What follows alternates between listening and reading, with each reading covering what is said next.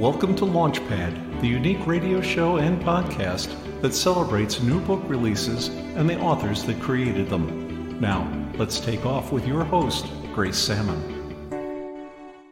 This is Launchpad. Welcome to episode 28 with Mary Camarillo, Susan Edwards, Karen Gershowitz, and Terry A. Repak. We're so excited that you're joining us today. We're here on Bookish Road Trip Live. Soon we'll be on Authors on the Air Global Radio Network. So we're so excited to have you here. If you are joining us live, please feel free to leave comments in the chat.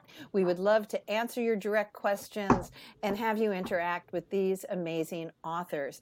Today we're going to be talking about politically charged and turbulent times, finding yourself in the world, finding yourself in your own backyard, and some delicious and extraordinary ways that we will be traveling around history and the books that these fine authors have created. It looks like we have a little technical difficulty in that we've lost one of our authors, but they will pop back in, and I will be excited to welcome them back into the studio. So let's start right out with Mary Camarillo and your book, Those People Behind Us. Welcome, Mary. Thank you, Grace. I'm very happy to be here on Launchpad. My book, Those People Behind Us, launched last Tuesday. It's my second novel. It's set in the summer of 2017, so it's post-Trump election, pre-pandemic, which honestly feels like historical fiction to me anyway. It's set in this fictional town of Wellington Beach, California, which is a southern California suburban coastal town, increasingly divided by politics, protests, and escalating housing prices. There are 5 characters. They're all dealing with financial problems, raising teenagers, dealing with elderly parents. They've got loss and loneliness and grief. And they're all searching for home in a community in a neighborhood where no one can really agree who belongs there. For example, there's Ray Gorman, who is a Vietnam vet living with his aging mother. She's one of the original residents. And Ray is astounded by the cars his neighbors drive because they cost more than he ever made in a year. There's also a young 24-year-old ex-con living in his car, parked around the corner from his parents' house. He doesn't feel like he belongs in the neighborhood, but it's familiar and he's lonely. There's a young 16-year-old boy who's dealing with his father's abandonment by slamming on a drum set. Of course, he thinks this neighborhood is the most boring place in the world. There is an aerobics teacher who's new to the neighborhood. She's haunted by a horrific tragedy, and she's moving away from her husband and towards reckless behavior. And then there's a real estate agent who kind of acts as a through-line character. And she loves the neighborhood. She's fully invested in keeping the property values high. And she also is a sandwich generation woman. She's got teenagers. She's got a husband who spends too much money. And she's got a mother-in-law who knows how to push all of her buttons. These characters, they don't feel like they have that much in common. But at the end, they find like they're more connected than they ever realized. What a great cast of characters, and I'm going to want to hear more about them in just a bit. Susan Edwards, tell us about What a Trip, a novel. Okay. Hi, Grace, and thank you for having me. My book is What a Trip, and it's the story. It's a coming-of-age story. It's a story of female friendship, story of first love, and it's set against the background of the Vietnam War era. So my main character is Fiona, and she is an art student at a New Jersey college. Her best friend is Melissa, who she's kind of getting into a lot of trouble. And Fiona, she's just struggling to find herself. She's not sure where her place is in the world. And so the girls have this bond.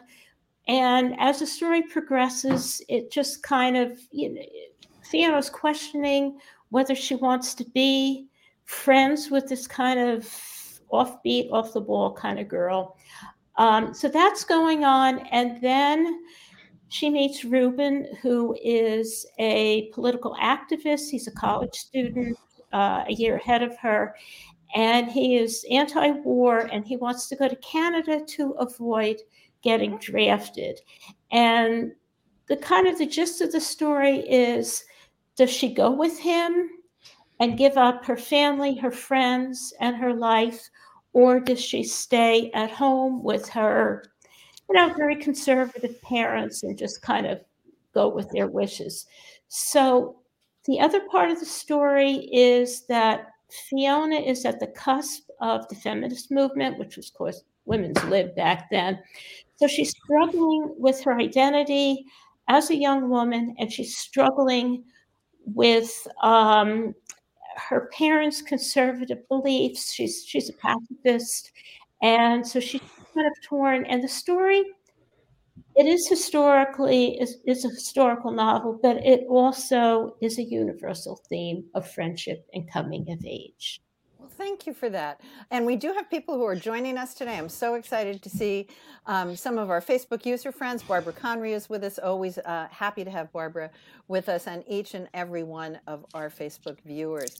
From moving from a story that takes place around the 1970s to talking to an author who has been traveling on her own since she was 17, Karen Gershowitz, Wanderlust, Extraordinary People, Quirky Places, and Curious Cuisines. Tell us about your book. Okay, well, this is Wanderlust, and it is the second in a series of books about my travels. I have been traveling, as you said, since I'm 17. I've been to 95 countries, many of them many times, and a lot of the places very, very unusual ones, under very unusual circumstances. My entire life has been designed around my absolute addiction to travel. That's the only word I can use for it. During COVID, I was going crazy because I was homebound, but I learned about it. In fact, my book, the Wanderlust, is bookended by learning about New York when I was growing up. I grew up in Manhattan, and my mother taking me to ethnic restaurants and museums and cultural performances so that I could learn about the world. And then I had to see the places that I had learned about, and then I became completely hooked. And then it ends in New York when I cannot leave New York because of COVID, and I look at New York City as if I were a tourist and start discovering all these things about New York that I never knew existed. Like the example is that there are something like 200 plus parks in New York, and there's fabulous street art. So I started going to areas in Brooklyn and Queens and New Jersey to go see street art since I couldn't go to museums. And in between, I go to Australia and I go to, very, very far-flung places, and like an opal mining village in Australia, which is not somewhere people typically go to, and look at people, places, and food. And this is a follow-up to the first book, which is Travelmania. And that one is, I got to get it so you can actually see it. Same kind of thing, but again, going chronologically through my travels and how it impacted my life and how it's changed other people around me because of my travels. So. Well, a perfect bookend to that is to introduce Terry Repak, whose book is Circling Home, What I Learned from Living Elsewhere. So I think we've got a wonderful mix of authors today. Terry, tell us about your book. Well, my book chronicles the adventures we had over 30 years of living overseas, working, and raising children in other countries, and how in the early 1990s, when we first moved to West Africa, I was full of fear, anxieties, stereotypes about what it would be like to live there, especially with two small children at the height of the AIDS epidemic and when malaria and AIDS were the leading causes of death there. We had a rough couple of months getting used to the intestinal bugs, the heat, the malaria meds, all sorts of things. But my husband was directing an AIDS project that I considered to be critical work at the time, and I could take my work anywhere. I was a freelance writer. So I told him I'd give him 2 years, and during that first year, reached out to expat women and others in the community that became like helpers and guides in learning how to make myself and my children feel at home in the country. And we became so much at home there, and so connected to the people around us, that when I said that we could stay 2 more years and then 2 more years. So finally, at the end of 6 years, we decided to come back to the US, stayed in Atlanta for 6 years. And when my husband suggested going back to Africa, both of our kids, who were then in junior high and high school, were enthusiastic about it because they had such good experiences growing up overseas. In our second post, it was East Africa, very different landscapes, very different cultures, and all of us just plunged right in. I joined school board and started writing for a local magazine there, did a volunteer work. The kids were very happy at the international school. And so we were all reluctant to leave at the end of 3 years there. We had an amazing time with family adventures. Like Karen, I climbed Kilimanjaro, and we as a family trekked across the Ngorongoro Highlands and climbed Mount Meru, dove in Zanzibar. It was really an amazing experience. So we came back, and the children went off to college and their own lives. And we went, my husband and I, for one last post in Switzerland. It was much harder to make myself at home in Switzerland without my kids. But we did stay 4 years, traveled to every country and island in Europe. And at the end of that time, when I moved to Seattle, decided to distill the lessons I learned from living overseas all those years and meeting so many people. And so I write about that and about how important it is to travel and to live someplace with beginner's mind and go without letting stereotypes fill you full of fears and anxieties, to also look for helpers and guides to make connections in these other countries. Our kids are global citizens now. They speak French. They're very tolerant, and we all have a profound appreciation for peoples of other cultures. So, job well done. And that ties really back into what Mary was talking about in her book, trying to figure out our place in the world, seeking to understand where we are, and certainly where we've been. Mary, let's go back to you to talk about why that was such an important theme for you. Well, I really like what Terry just said about not assuming people are a certain way and stereotyping people. I think you can do that in your own neighborhood as well. I think that's part. My town's a fictional town, but I think the problems in this town are happening all over America. And I think it's because we all tend to stay in our own lane and not listen to opinions we don't agree with. And we don't talk to each other that much. And we do make assumptions. So it was important to me to try to present these characters honestly and let them have their own viewpoints, even though I may not agree with them, just to have them understand each other a little bit better. They may not like each other, but they might know where they're coming from a little bit better. Yeah. Can I ask a question? Can I ask a question of Terry? Where were you, both in West Africa and then in East Africa? Oh, I'm sorry I didn't make that clear. It was Ivory Coast for 6 years and Tanzania for 3. So that's why we very different. Yeah, very different. But if I could comment briefly on Mary's comment, I absolutely agree. I write in one chapter about a connection I made with somebody from my own country, not just the many people I befriended from other cultures.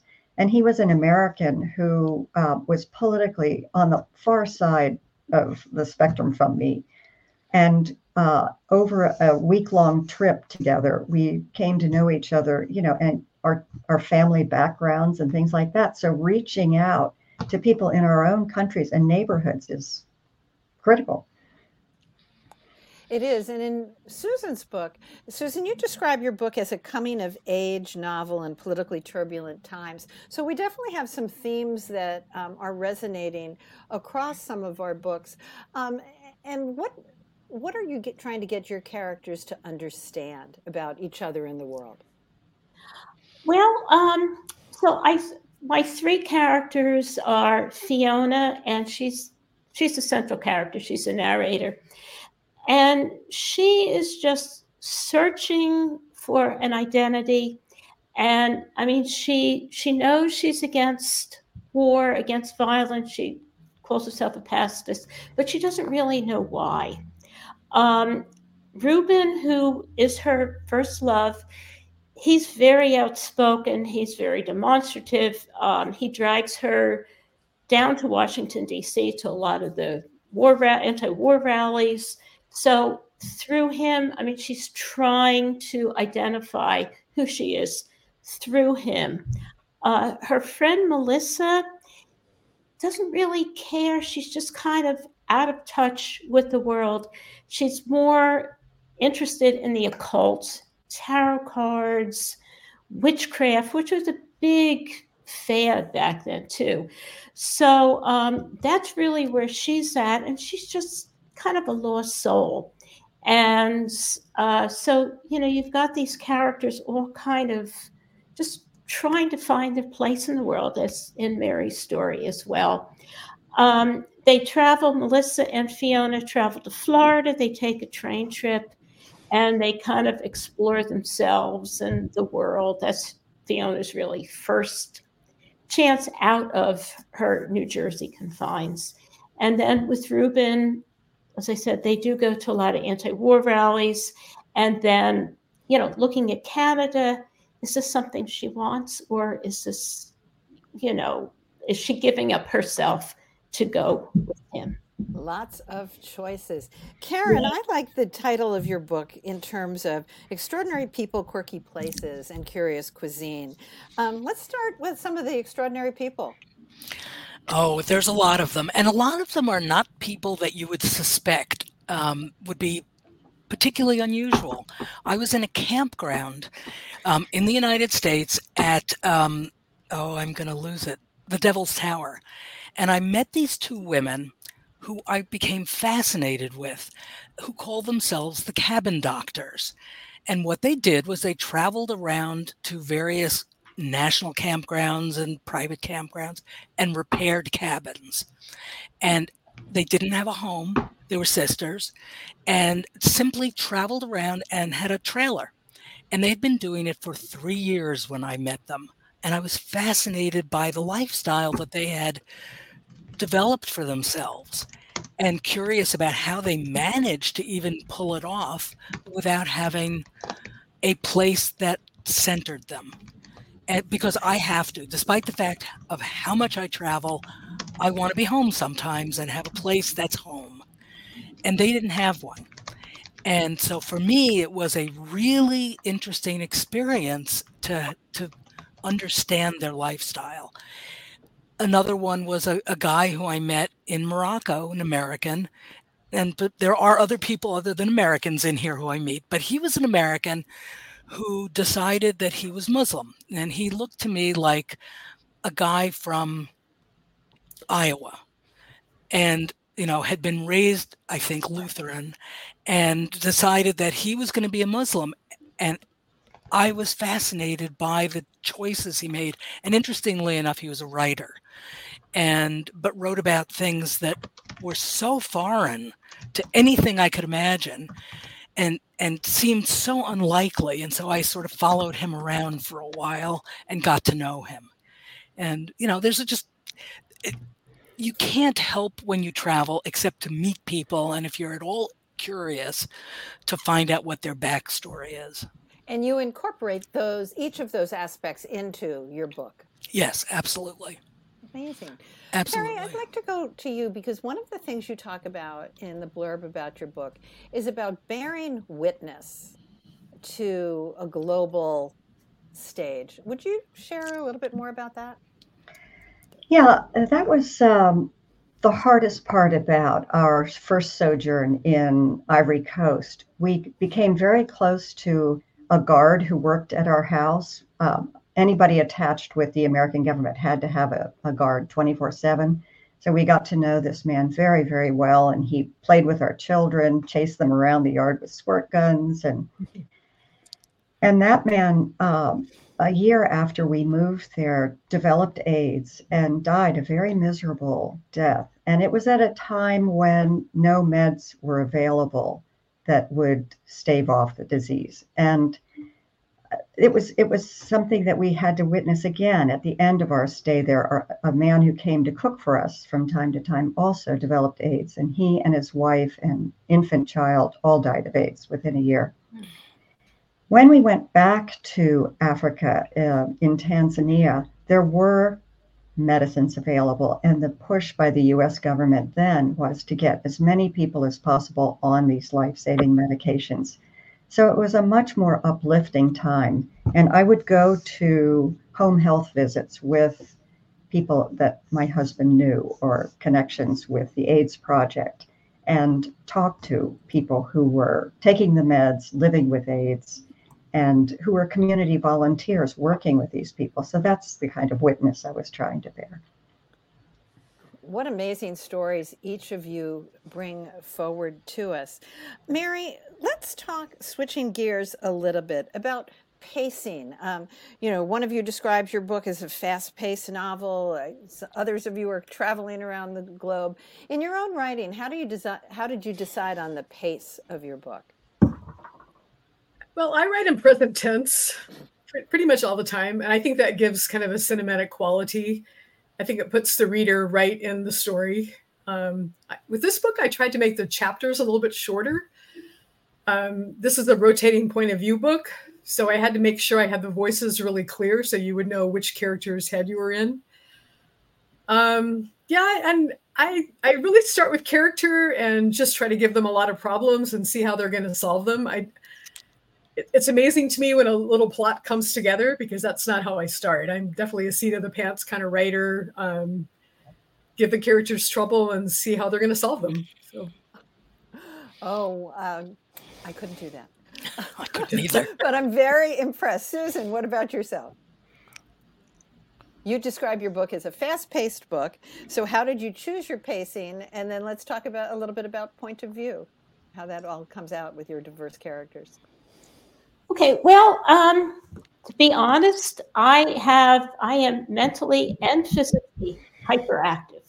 So I think that's reflected in my writing. I don't mince words. My writing, I like to think it's very concise and very to the point. I start out like in What a Trip, the first chapter, boom, we're right into the action. So it's just like, I want something that's going to move the story along, and that's just how my brain works. It's like, let's just keep going with the story. And at the same time, I don't get bogged down in heavy descriptive paragraphs. I like to use a lot of dialogue, because through dialogue, you get to know your characters. Fiona, as I mentioned earlier, is the narrator of the story, so it's told from her point of view. But you'll also get to understand how the other characters are thinking and feeling and reacting to the situations. Karen, your book is, thank you, Susan. Karen, your book is different. So it's a very different, but you still have the places, the people, and the curious cuisine. How did you put all the pieces together and strike a balance between them? Well, it was an interesting process. People had told me from the first book, Travelmania, that one of the things they loved about it is that they could read a little piece, jump to somewhere else. Oh, I've been to these 5 places. I want to read about those 5 first. And it does not need to be read sequentially. It is chronological, but it doesn't have to be read that way. It will make just as much sense if you read bits and pieces of it. And people like that. I've had lots of comments about that one. But the other thing of it is when I first started, it was going to be people, places, and food. Why? Because people kept saying, that's what we want to hear more about. You have such amazing stories. Because when you've been traveling as much and as long as I have, you cannot help but accumulate stories. At the very beginning of the book, I have a quote that I absolutely love, which is, and I'm going to get it exactly. Sorry, I'm looking for it here. Traveling, it leaves you speechless, then it turns you into a storyteller. And by Ibn Battuta. And quote. It is a fabulous quote, because it describes it exactly. And I'm sure, Terry, you've had the same reaction, that if you travel enough, you accumulate stories. You can't help but accumulate stories. So it could have been, lots of other things. It could have been fashion, but not. Oh, I'm sure it was fascinating to piece together. Now, Terry, you're the one memoirist in our group today. How did you pick the pieces you picked, and how did they come together for you as a writer? I do talk about our posts overseas and my travels sequentially, although I started age 40 rather than at 20 when I started traveling and studied overseas in the UK. I have always been a journaler, so I have probably a dozen journals from those years that we lived overseas. And so when I decided that it was time to pull all those threads from my life together and our travels, that it was easy to go back to the journals and pull things out, pull out highlights. But I have to give credit to Brooke Warner at She Writes Press, because she's an amazing memoirist coach, and she helped me pull out the lessons and dive deeper into the experiences than I had when I was just writing about where we went and what we did. I think that's an amazing piece of working with She Writes Press, isn't it? That you have such a personal relationship, and you develop that. The She Writes Press authors all call themselves She Writes Sisters, and I think Brooke has certainly set the tone for that at her press. And we support each other. Like I'm doing in the next week book events with 3 other authors from She Writes Press. So yeah, it's me too. Yeah. Yeah, it's an amazing experience to be with that press. So I'm glad that you brought that up, Terry. Amazingly, we are almost out of time. Mary, what would you like people to know more about your book, Those People Behind Us? Well, it's available now in ebook, paperback, and audiobook. You can check out my website, marycamarillo.com. I'm really excited to get out on the road and do a little bit of a book tour with this book. I didn't get to do that with my first book, so hopefully I'll see some of you out on the road somewhere. Well, that's great. Susan, what would you like people to know about What a Trip? Well, I just want to say one quick last thing. As far as the history elements, I think it's important to look at history not just from the textbooks, but also from the interpersonal points of view, and that's what my book attempts to do. My book is available on Amazon, all major retail sellers, as an ebook and as a paperback. And until the 20th, you can get the ebook for 99 cents. So, and my website is susanedwardsauthor.com. Thank you, Susan, for being with us. Karen Gershowitz, Wanderlust, Extraordinary People, Quirky Places, and Curious Cuisine. That's a mouthful, isn't it? It is. But there you go. Yes, it is. As everyone said, it's available just about anywhere that you might want to buy a book. And the thing that I want people to take away from it more than anything else is that they need to have the experiences themselves. I want people to read it, be inspired, and go out and see the world. Because I think that's the thing that's going to bring everyone closer together. When you realize people are not governments, governments are not people, and that people all around the world fundamentally want the same things, which is a really good life for themselves, their children. It may play out in different ways, but we all want the same things. So well said. Thank you. Terry A. Repak, Circling Home, What I Learned from Living Elsewhere. What else? I would add on to what Karen said and say that the world is a fascinating place. Every country within every continent is so different, and people want to connect. My book is available on all bookshop.org, Amazon, in Kindle, and I recorded the book myself for the audio version, so that's available now too. Oh, and my website is terryrepak.com. I want to thank each of you for being with me today. I want to thank each of our listeners as well. I find each of your books incredibly inspiring, whether they're novel, memoir, or travel deliciousness. This show has created such a great audience worldwide. It also inspired 3 books: Launchpad, The Countdown to Writing Your Book, Launchpad, the countdown to publishing your book, and Launchpad, the countdown to marketing your book, which I did with the author marketing coach, Mary Helen Sheriff. Mary and I thank each of you for being with us today here on Launchpad. Thanks so much for being here. Thank you. This episode is copyrighted by Grace Salmon and Authors on the Air Global Radio Network. Thank you for visiting with us on Launchpad.